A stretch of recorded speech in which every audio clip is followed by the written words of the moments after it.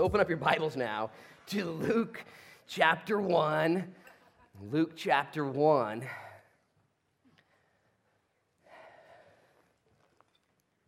want to always take a moment to say hi to the online streamers. We have people streaming our services all over the place.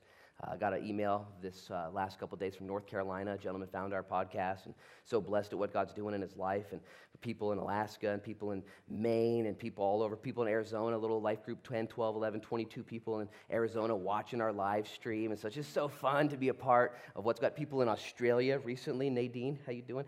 She's out there. And it's just awesome. And so let's just open up our Bibles now. The Bible. The Word of God. Well, I hope you have a copy of the Word of God. If you don't, there's some provided for you. Please take them. They don't work unless you read them, just so you know. One person was asked, what's the best color of a Bible? What's the best color I should get? What's the best color? It's obvious. It's very easy. A red Bible. Red. R-E-A-D. Red. Red.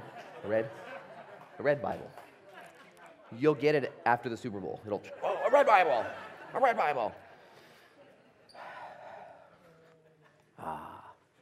Let's pray and read His Word. Jesus, we thank you for your Word. We do. And I would be the first to admit, Lord, I want more of your Word in my life. I want more Word. I need more Word. I don't have enough. It's like manna. What I had yesterday was amazing. It's not enough for today, though. I need a fresh dose. And I pray, I just repent too, Lord, of how many days I've gone with yesterday's manna, how many times I've gone with somebody else's manna. And I just know, Lord, for the journey set ahead of Luke Frechette, of me, I need fresh manna every day. He said that man shall not live by bread alone, but by every word that proceeds from the mouth of the Father. And that's your word. And so, God, we thank you for this church that loves your word. And we ask, God, that we would become greater lovers of your word today. That it would be hid in our hearts that we might not sin against you. That, Lord, we would cleanse our ways through taking heed to your word. That, Lord, your word would become for us a lamp and a light. That, Lord, your word would become for us our counselors and comforters. That, Lord, your word would become for us our wisdom and our media source, where we get our news from. May it come from your word.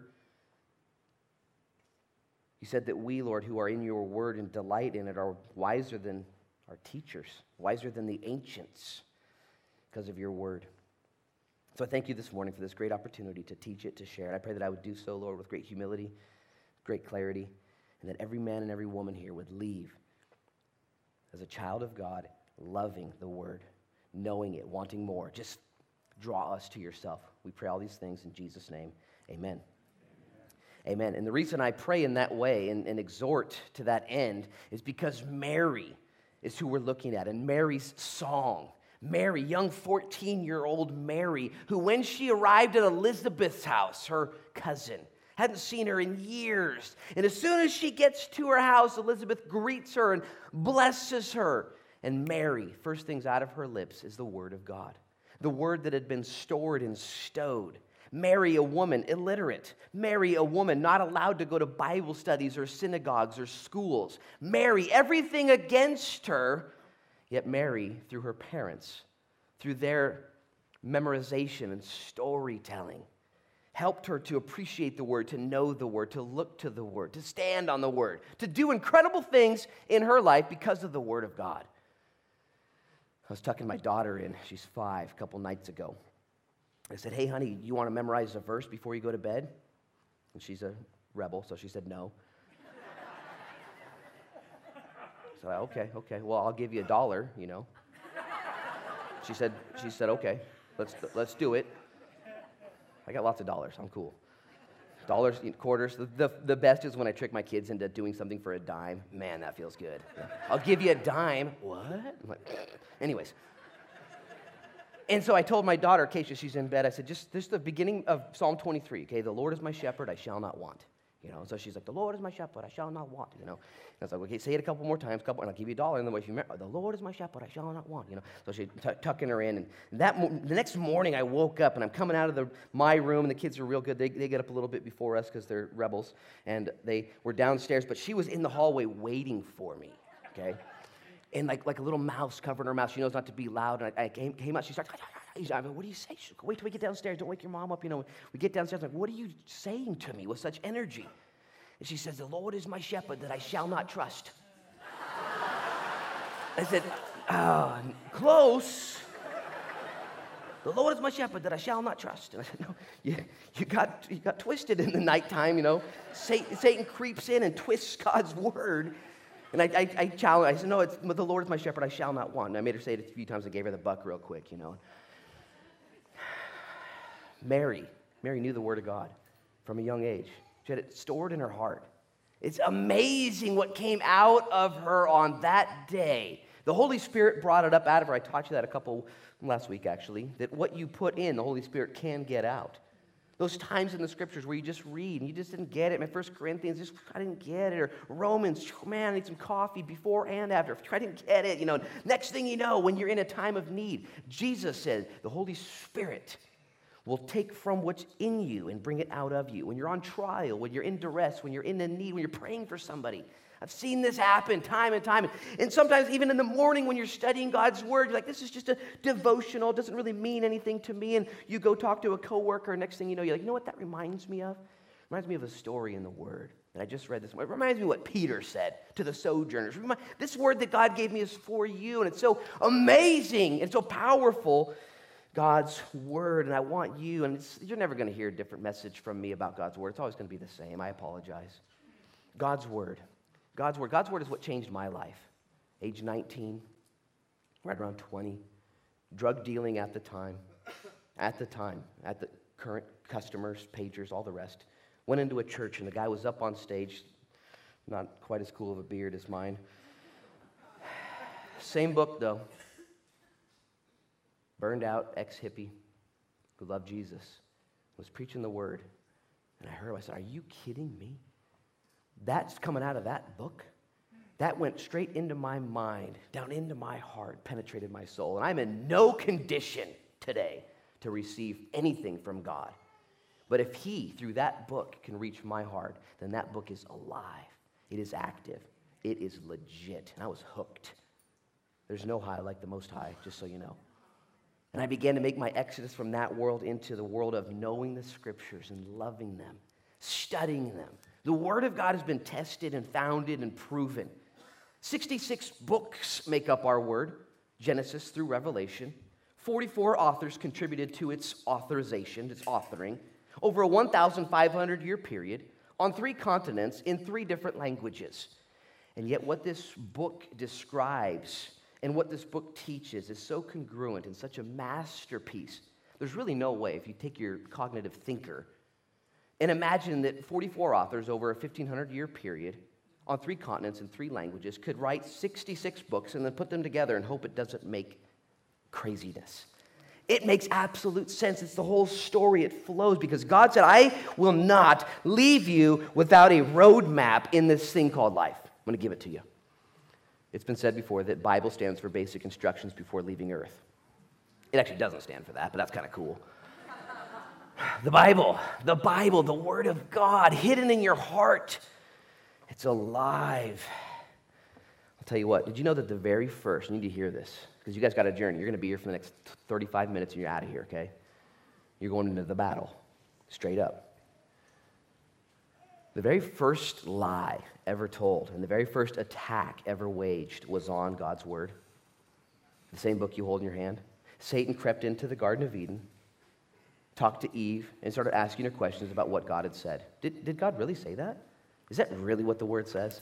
And then immediately when she answered, if you know the story, she answered in a twisted way. She knew that the Lord had told her and Adam not to eat of the tree of the knowledge of good and evil, but she added to the word. She was tricked, just like my daughter the other night. Tricked, adding, she said, well, God said not to look at it, eat it, touch it, smell it, or be around it. That's not what God said. He said, don't eat it, and that's it. My point is this. Satan The very first lie, the very first attack to the very first children of God was in regards to what God had said and how God had provided direction. I zoom in then and zoom out and zoom here. Fast forward, let's call it that. Would you with me agree that possibly, since Satan doesn't have any new tricks, would still be using the same methodology to challenge what God has said, to get you to discount it and to wonder and to walk away from it? I guarantee you that's happening in your life right now. Right now. The devil would so desire you to just set down the word, walk away from it. Just don't pick it up anymore. There's so many other things. Instead of picking up the book, just why not log into Facebook? So many different tricks, so many different tactics. There's nothing new under the sun. We need to read our Bibles and pray every day, and we'll grow,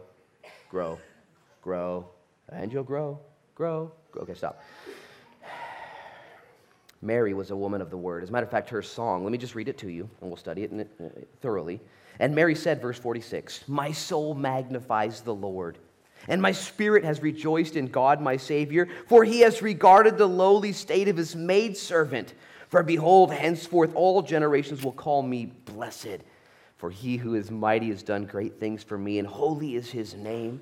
And his mercy is on those who fear him. From generation to generation he has shown strength with his arm, and he has scattered the proud in the imagination of their hearts. He has put down the mighty from their thrones and exalted the lowly, and he has filled the hungry with good things, and the rich he has sent away empty. And he has helped his servant Israel in remembrance of his mercy, as he spoke to the fathers, to Abraham, and to his seed forever. And Mary remained with her," that is Elizabeth, "about 3 months and returned to her house." I've been studying this prayer now for many weeks, this portion of Scripture, knowing that where you are in the Word always is where you are in your life. Have you figured this out yet? When you journey through the Word, when you study through the Word, you're like, whoa, how did the Lord know that I would be right here during this time in my life at this time in the Word? Where you are in the Word is where you are in life. And the call on my heart, and on my wife's heart, and on my kids' heart, and on my home's heart, and on this church's heart, is that we would not be strayed and swayed into so many different ways of thinking, especially during this time we live in. Now, here's the thing. If you hide the word in your heart, if you become a worshiper, if you become one who studies God's word, there's 2 things that are going to happen to you right away. Number 1, you're going to become a worshiper, and secondly, you won't become a worrier. If you know God's word, you will be a worshiper because you know the very countenance and character of God. There are times in my life, maybe yours too, where it's time to worship, and I don't feel like worshiping. You ever been there before? And I'm not boasting. But even though I don't feel like worshiping, when it comes time to give God praise, I don't need a pep talk. I'm ready to go. He deserves praise. He's worthy of it. I don't feel like it. I got a migraine. I'm perplexed. I'm stressed. But if it's time to worship and pray, I've been in his word. It's no problem. Bow a knee, easy peasy, lemon squeezy. That's what my kids say. It's just weird. Not because I'm feeling worshipful, not because I'm feeling humble or great, but when you tuck the word in your heart. Here, Mary, 100 miles under her belt, all kinds of perplexity in her mind, a baby growing in her belly, so much at risk, so much, she should go to Elizabeth and say, "What's going on?"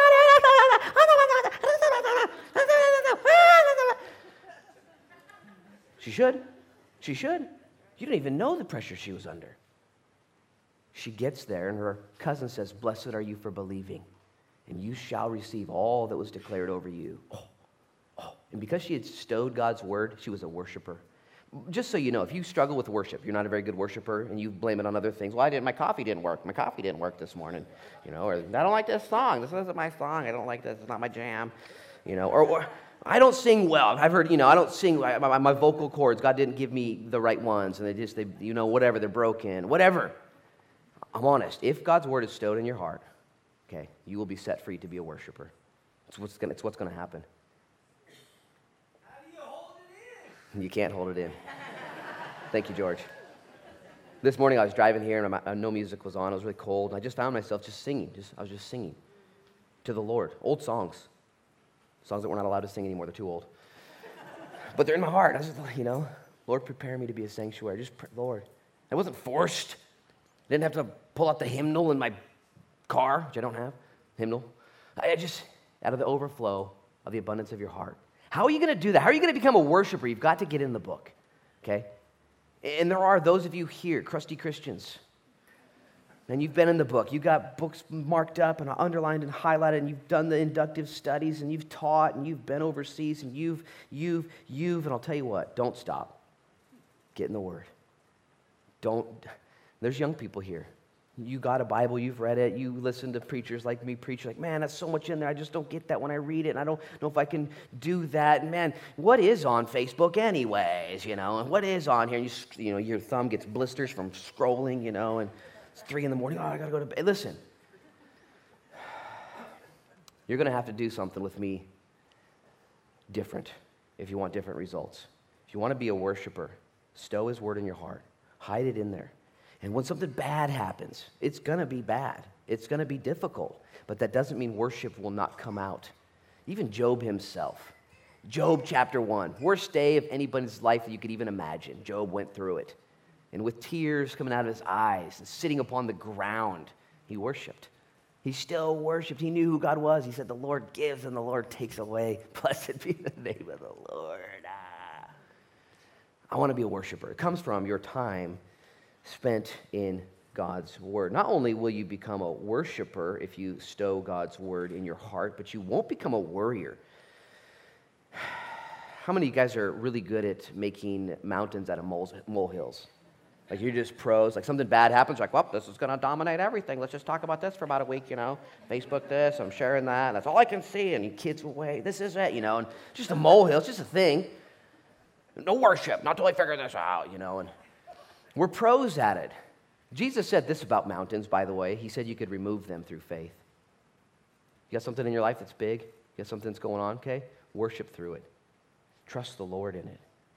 If you're a person of the Word, you will be a worshiper and you won't be a worrier.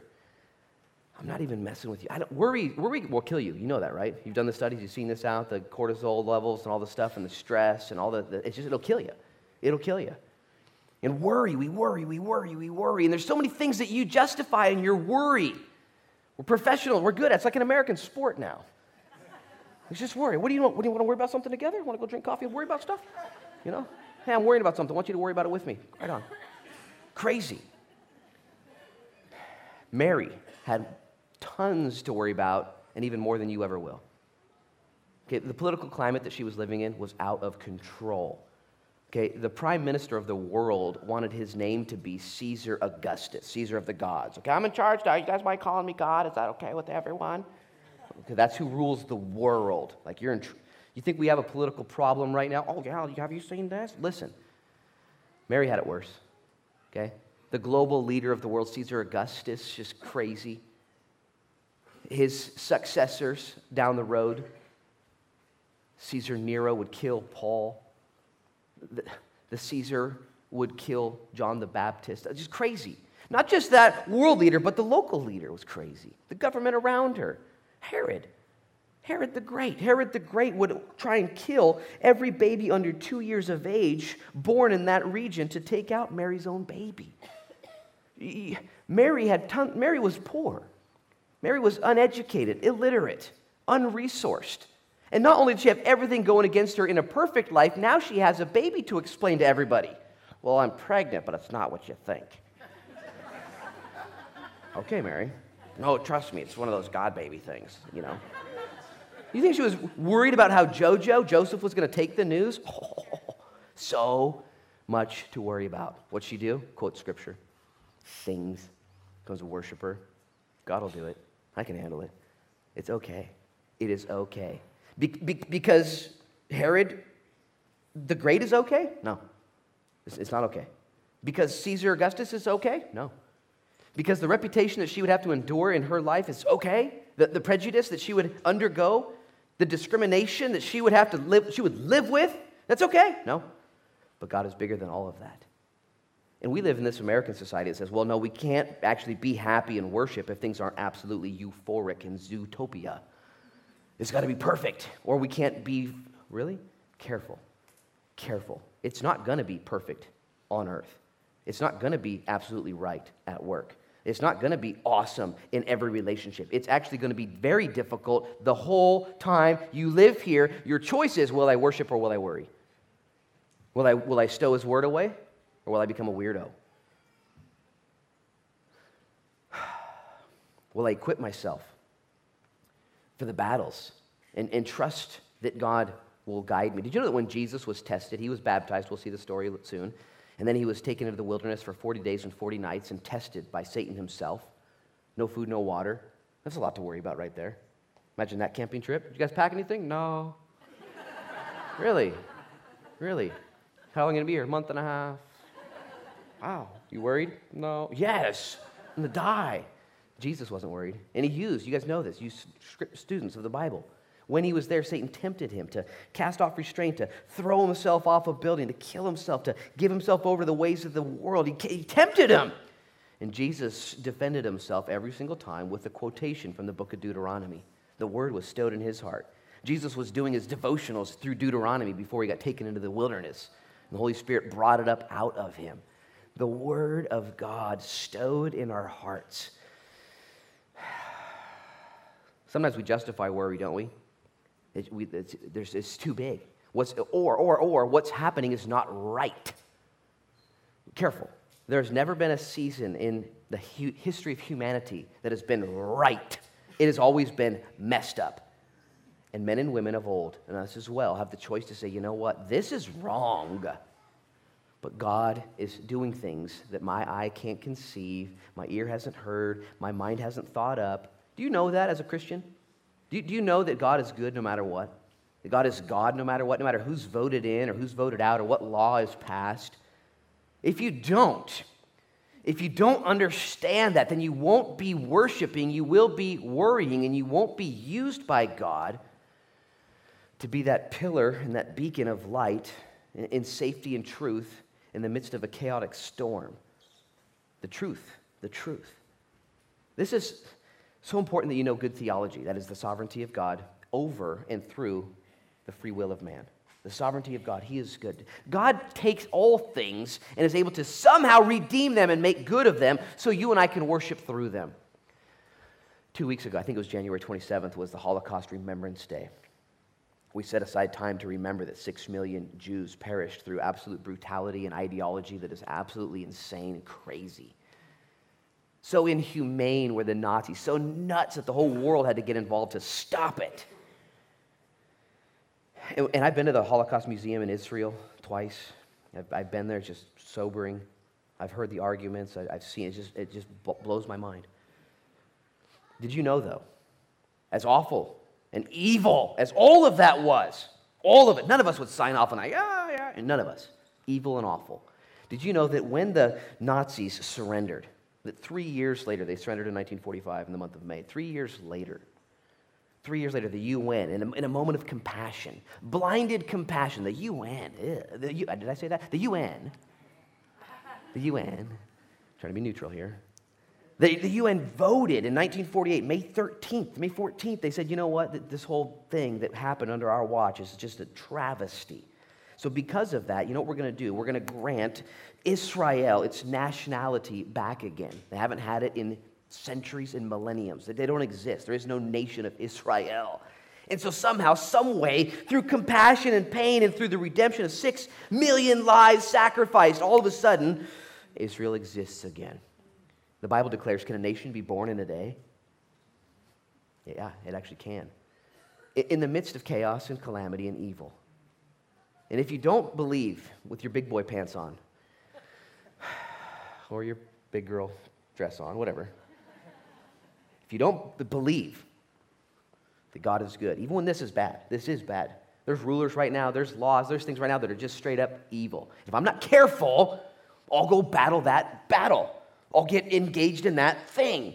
I'll find myself taken down. Or I can be like Mary and say, yeah, he said it, I believe it, that settles it. I'm not sure how this is going to go. I just choose to believe. And when you hear what God says, that he is good, that he will redeem all things, that he will cause good to come from things, and you choose to believe that, you become a worshiper and you don't fall into becoming a worrier. See, you have two choices in life. You can either have a bottom-up view of God or a top-down view of God. The bottom-up view of God says, what is happening in my life, that's really what you're concerned about, and in our world, is going to directly impact and affect what God can do and does do. It's a bottom-up mentality. Don't do that. Or you can have a top-down mentality, a top-down view, and see God for who he is and what he's doing in the midst of the chaos. And say, I wonder how God's going to work this out. I wonder what this is going to be like. I wonder how God's going to triumph over this 40 days in the wilderness wanderings. I wonder how God's going to do this and how God's going to win over that. And even in the midst, if you don't have an eternal mindset right now, understanding that things on this world are very temporary, okay? Lives come and go. Sickness happens. The second law of thermodynamics, things are going from order to disorder. We're in a chaotic cycle right now called the curse. And if you realize from the top down, God says, yeah, I know, I got it. I'm going to work stuff out. I'm actually going to redeem stuff. It's actually going to be insane. I'm going to do things. And when you have that, because Mary had a top-down view of life. Why? I'm going to tell you why. Here's her secret. You guys ready for her secret? Yeah. You ready for her secret? It's not a secret. She was in the Word of God. Okay, she was founded and grounded. Okay, she was rooted. Her roots had gone down and her fruit had come out, and it's in the sweetness of her lips. And I asked you guys last week to read Psalm 119. How many of you guys did that? Raise your hand. How many of you guys read Psalm? Wow, appreciate that. I'm going to ask you guys again to do it. Okay, Psalm 119. It's the longest psalm in the whole Bible. It's the longest chapter in the whole Bible, and the content of the longest chapter in the whole Bible is all about the Bible. And it's the psalmist freaking out, if you would, about how good God's word is and how great it is and how grand it is. And I'll tell you what, I read it again myself, and as I got into it, man, so fresh, so fun, so freeing. And I found myself being a worshiper and less of a worrier. Although I would say this, I did find the devil distracting me. Hey, it's too long. It's 176 verses. Are you kidding me? Do you know how many recent posts there are on Facebook right now? Do you really remember the 7-day forecast that you checked 25 minutes ago? Are you sure there's not an email that you should read and not reply to? That's what I do. Are you sure you should, the distractions? Don't be distracted in these days. If you want to be a worshiper, if you want to not be a worrier, spend time, and I would just have you do it again this week. Spend time in Psalm 119. Do it slow with a pad and paper. I know a lot of you emailed me and told me how you were doing it 30 verses at a time, 30 verses per day. It's not about quantity, it's about quality, spending that time with God. And I'll tell you what, here's the deal. Lecrae posted on his Facebook feed 2 days ago. He said, the less time you spend in the truth, the easier it is to believe the lies. And there's just so many lies out there, so many distractions. And the less time you're spending saturated in God's word. Jesus said it this way, different than Lecrae, but the same thought. He said, if you are my disciples, you will abide in my word. You will know the truth, and the truth will set you free. There's a lot of prerequisites there, a lot of predication there. If you are my disciples, you will abide, and by abiding, you will know the truth, and you will be set free. Ask yourself right now, am I a free person? Am I free? Do I walk around free? I mean, does my frown turn upside down quite easily? Or am I in bondage to sin, to depression, to anxiety, to the fear of man, to other things that are maybe not even sinful but not helpful? Have you figured that out in your life? How Satan will get you involved in things that aren't sinful, but they're not helpful. Jesus said that if you are my disciples, you will abide, you will know truth, and you will be set free. Just a quick barometer check. Am I free?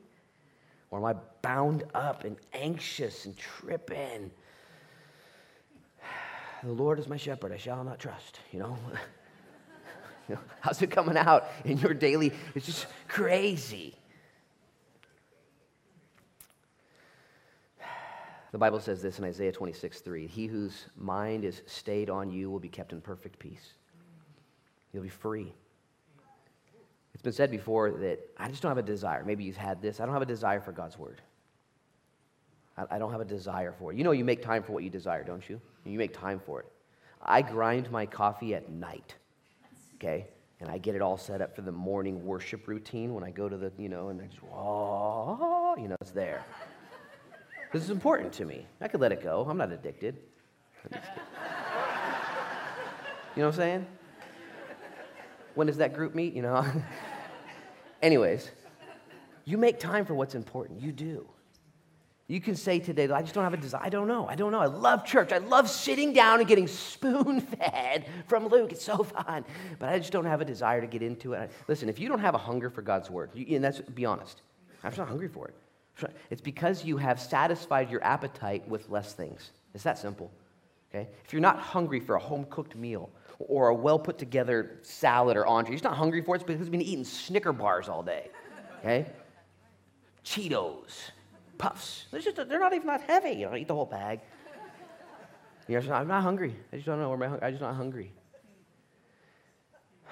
The junk food of this world. And I actually hesitated preaching this sermon because it's just so natural, so normal. It's kind of boring. And I just knew it was so necessary for me. And I hope it is for you. And if you listen to this sermon and just don't change, go your way and just keep eating Cheetos and Snickers and keep doing it. Don't store the word. If you keep doing that, you're going to keep getting the exact same results. That's just the truth. But if you want a different result in your life, you want to be more worshipful, less worryful. You just want that? I want that. Sort of pill I take, and you rub a potion on my back, No.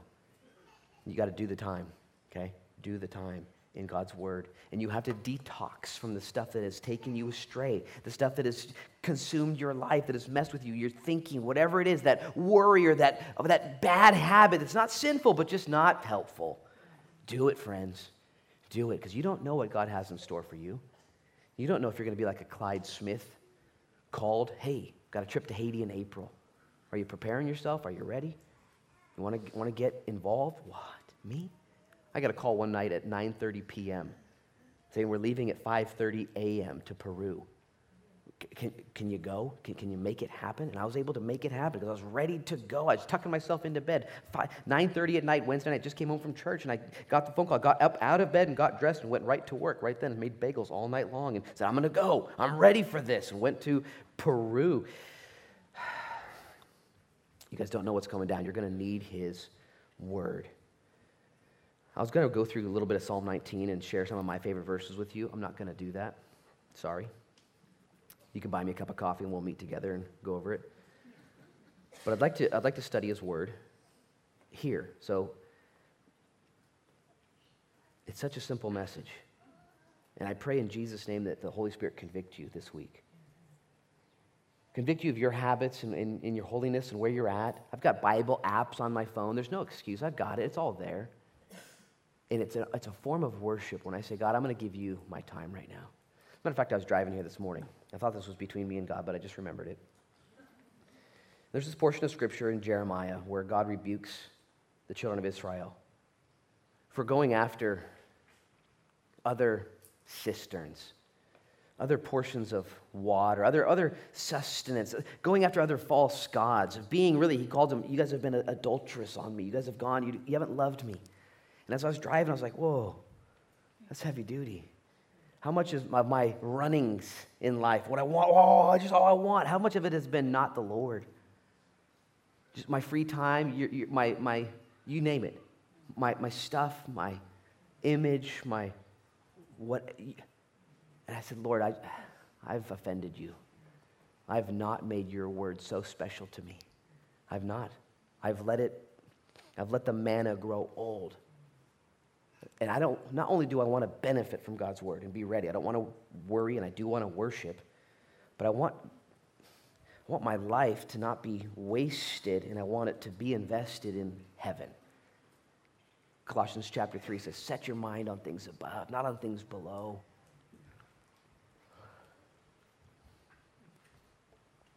Mary did that. Let's look at her prayer together. 20 different references and allusions to the Old Testament coming out of her lips. Mary said in verse 46, my soul magnifies the Lord, and my spirit has rejoiced in God my Savior. Again, so simple. The soul is the mind. The spirit is who she is. And your mind is your free will, what you choose to magnify. And she says, my soul magnifies the Lord, and therefore my spirit has rejoiced. It's a choice up here, friends, to no matter what, say, God is good all the time. And all the time, God is good. And when you choose to believe that, in the midst of the phone calls and the tragedies and the travesties and the traumas and the dramas, your spirit will grow. She does that for us. Notice how else she prays this worship song. And this is called the Magnificat of Mary because the first couple words there is the word magnificent or magnify, verse 47. And my spirit has rejoiced in God my Savior, for he has regarded the lowly state of his maidservant. For behold, henceforth all generations will call me blessed. How do you view God?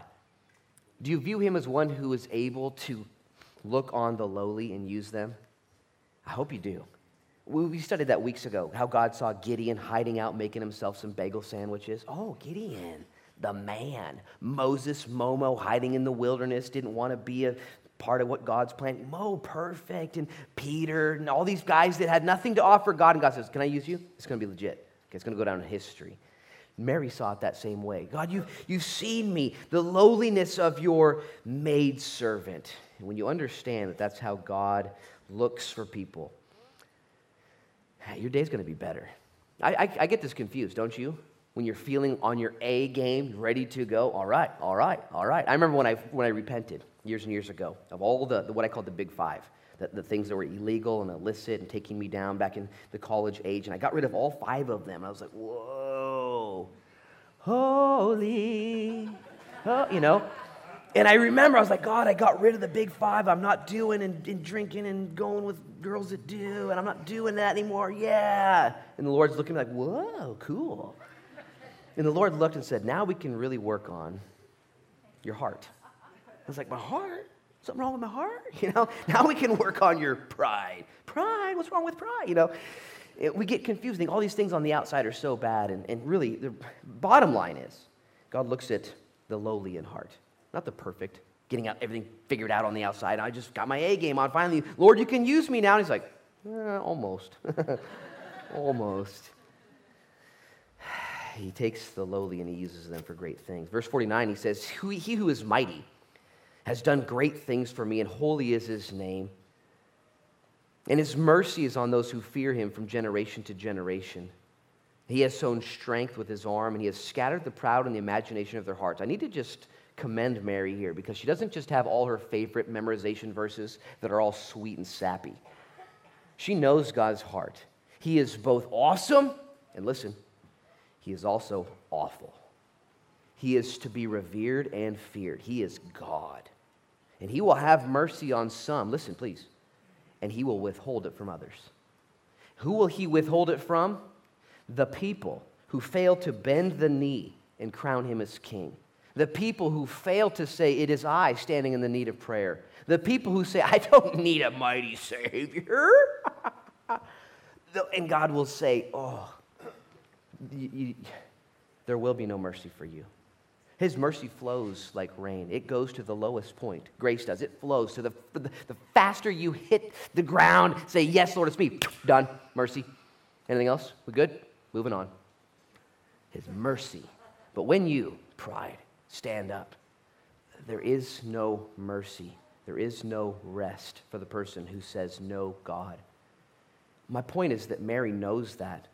She's not just sharing the verses that are fun. She's saying, you know what, there's going to be a day. There has to be. By the way, you would reject any lawmaker or any governor or any judge that did not uphold the law. You would say, what are they doing? You have to uphold the law. Get out of here. You're nothing. But in our God, people get mad at God for having righteousness and justice. They don't understand what they're saying. You want a God who upholds the law and who also extends grace and mercy lavishly, belligerently, bloody through his son.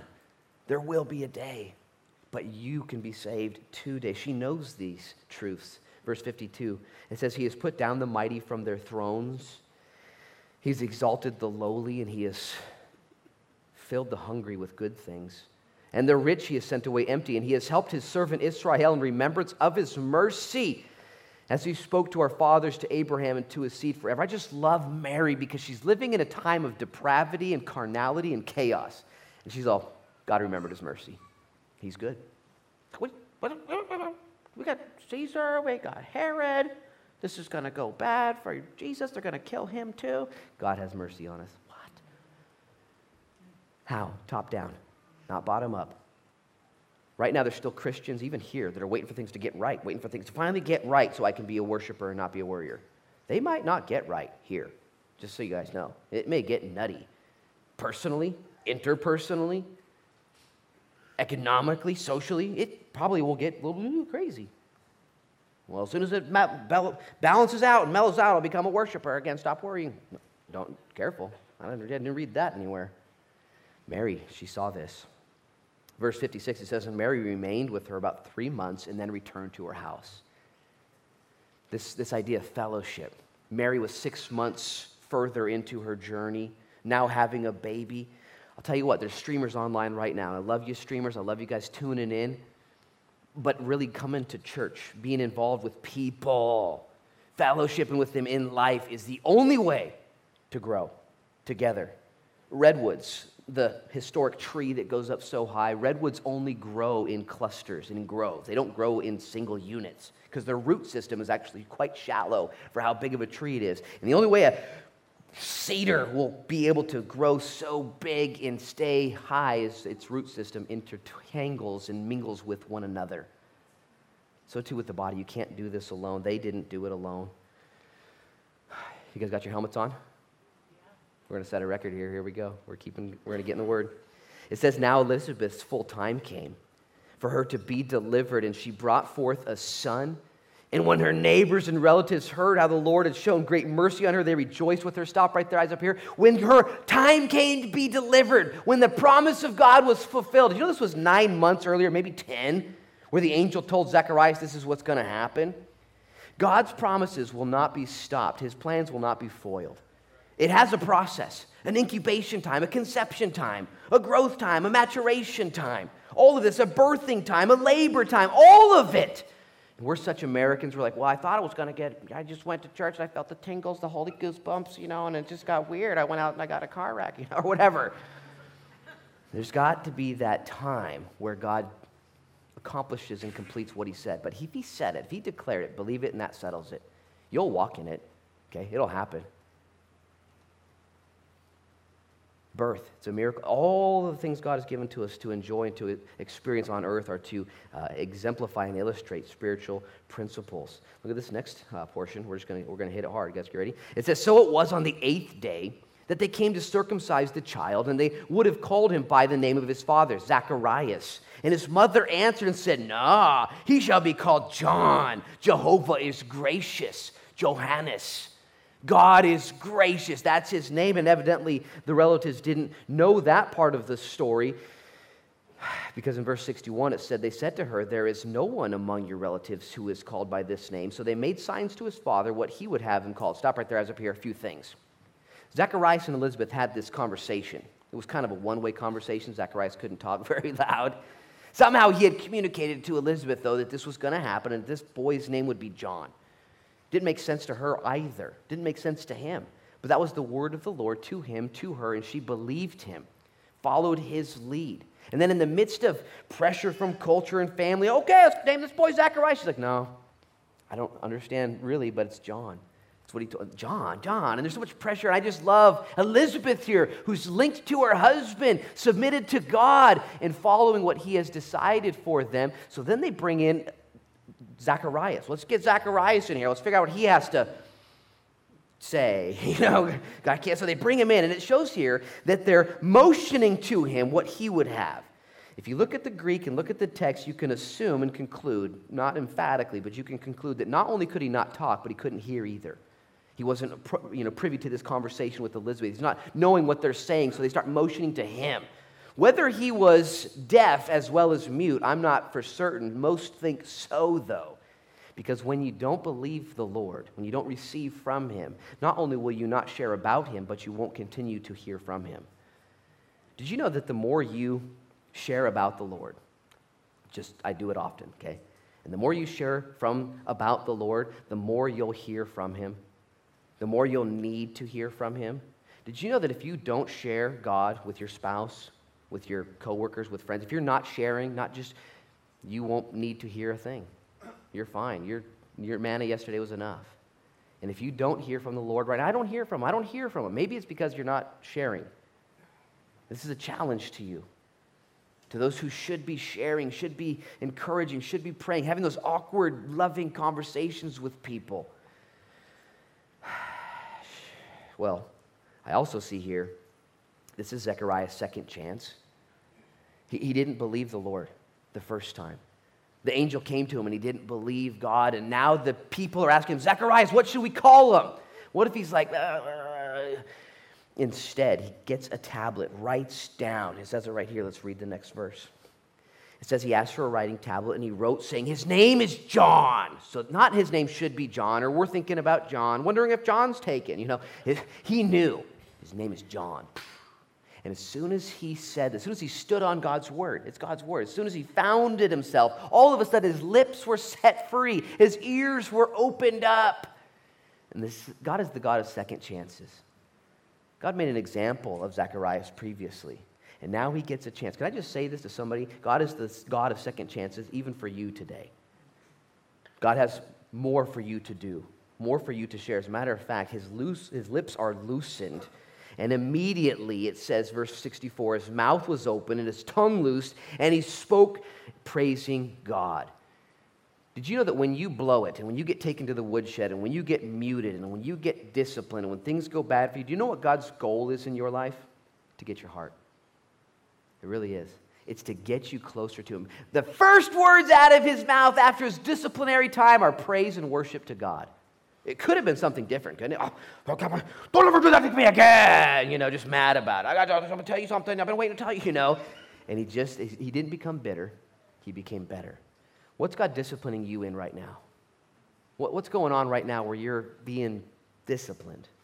May the Lord, in the process, bear fruit in your life, and may you be a worshiper. As a matter of fact, let's read this portion, and we'll have the worship team come up in just a minute. It says, verse 66, and all those who heard them kept them in their hearts. Or verse 65, then fear came on all those who dwelt around them, and all these sayings were discussed throughout all the hill country of Judea. And all those who heard them kept them in their hearts, saying, what kind of child will this be that the hand of the Lord was with him? Actually, we're going to pick up his prayer next week and give ourselves ample time to see his response to the Lord. I'm going to have the worship team come up. Would you, Kat, come up here and lead us as we respond? And I'll tell you what, y'all.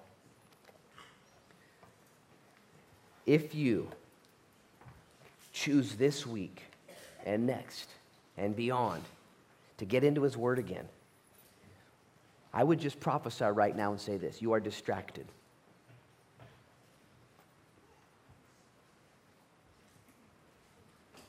That you have been distanced. That you have gone after cisterns that leak, that don't hold, that will not satisfy, that will lead you to nothing. That, like Satan when he approached God's daughter Eve, twisted the word. And it's so simple to be like Mary. To come back to the heart of worship. To not be a worrier. To detox from the things of the world. And as I often do, I'm going to have you bow your heads and close your eyes now. And without making promises to God, but instead making a confession to God. If you are a Christian here,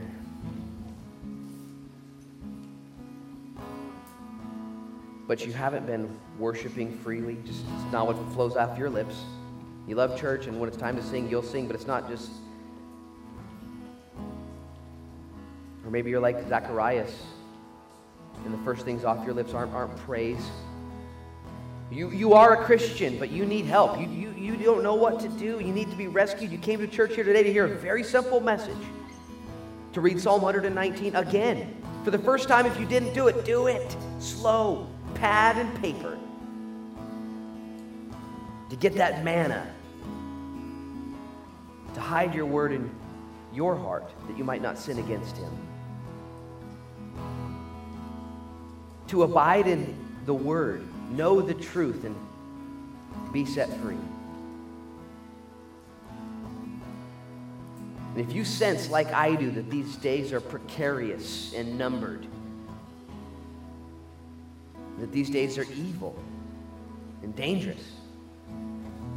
If you sense like I do that these days are short and important, and you sense like I do that you need manna, you need the word, and you just would worship by raising your hand, would you just raise your hand right now as a simple confession to God?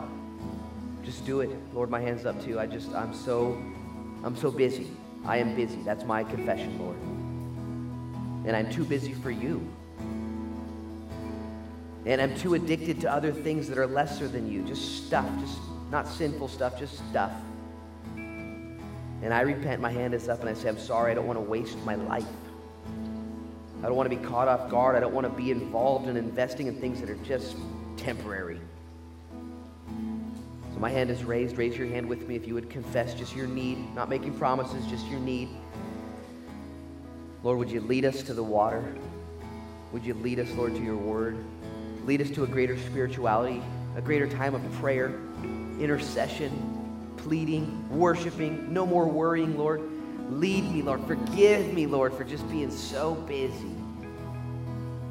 May we be like Mary. May we be like Elizabeth and Zacharias. Bless us as we come to the table now and receive, Lord, that joy that comes from forgiveness and confession. We love you. We need you, Lord. Break the bondage of sin in this room. Break the bondage, Lord, of decay, Lord, and depression in this room. In Jesus' name, break it. Break the bondage, Lord, of apathy and self-worship, Lord, self-reliance. Break all that. We thank you, Jesus. If you're here today and you're not a Christian, but you want to be, you want to worship this Jesus, you want to be saved, you want to give your life to him, you know right now, give your life to him right now. Just raise your hand right now if you need to give your life to Jesus Christ and be saved. Be saved. Lord, save me. Make me like Mary. Make me a person of the word. Lord, change my life. Put me on a pathway of salvation forever for your glory. We pray all of this in Jesus' name. Amen.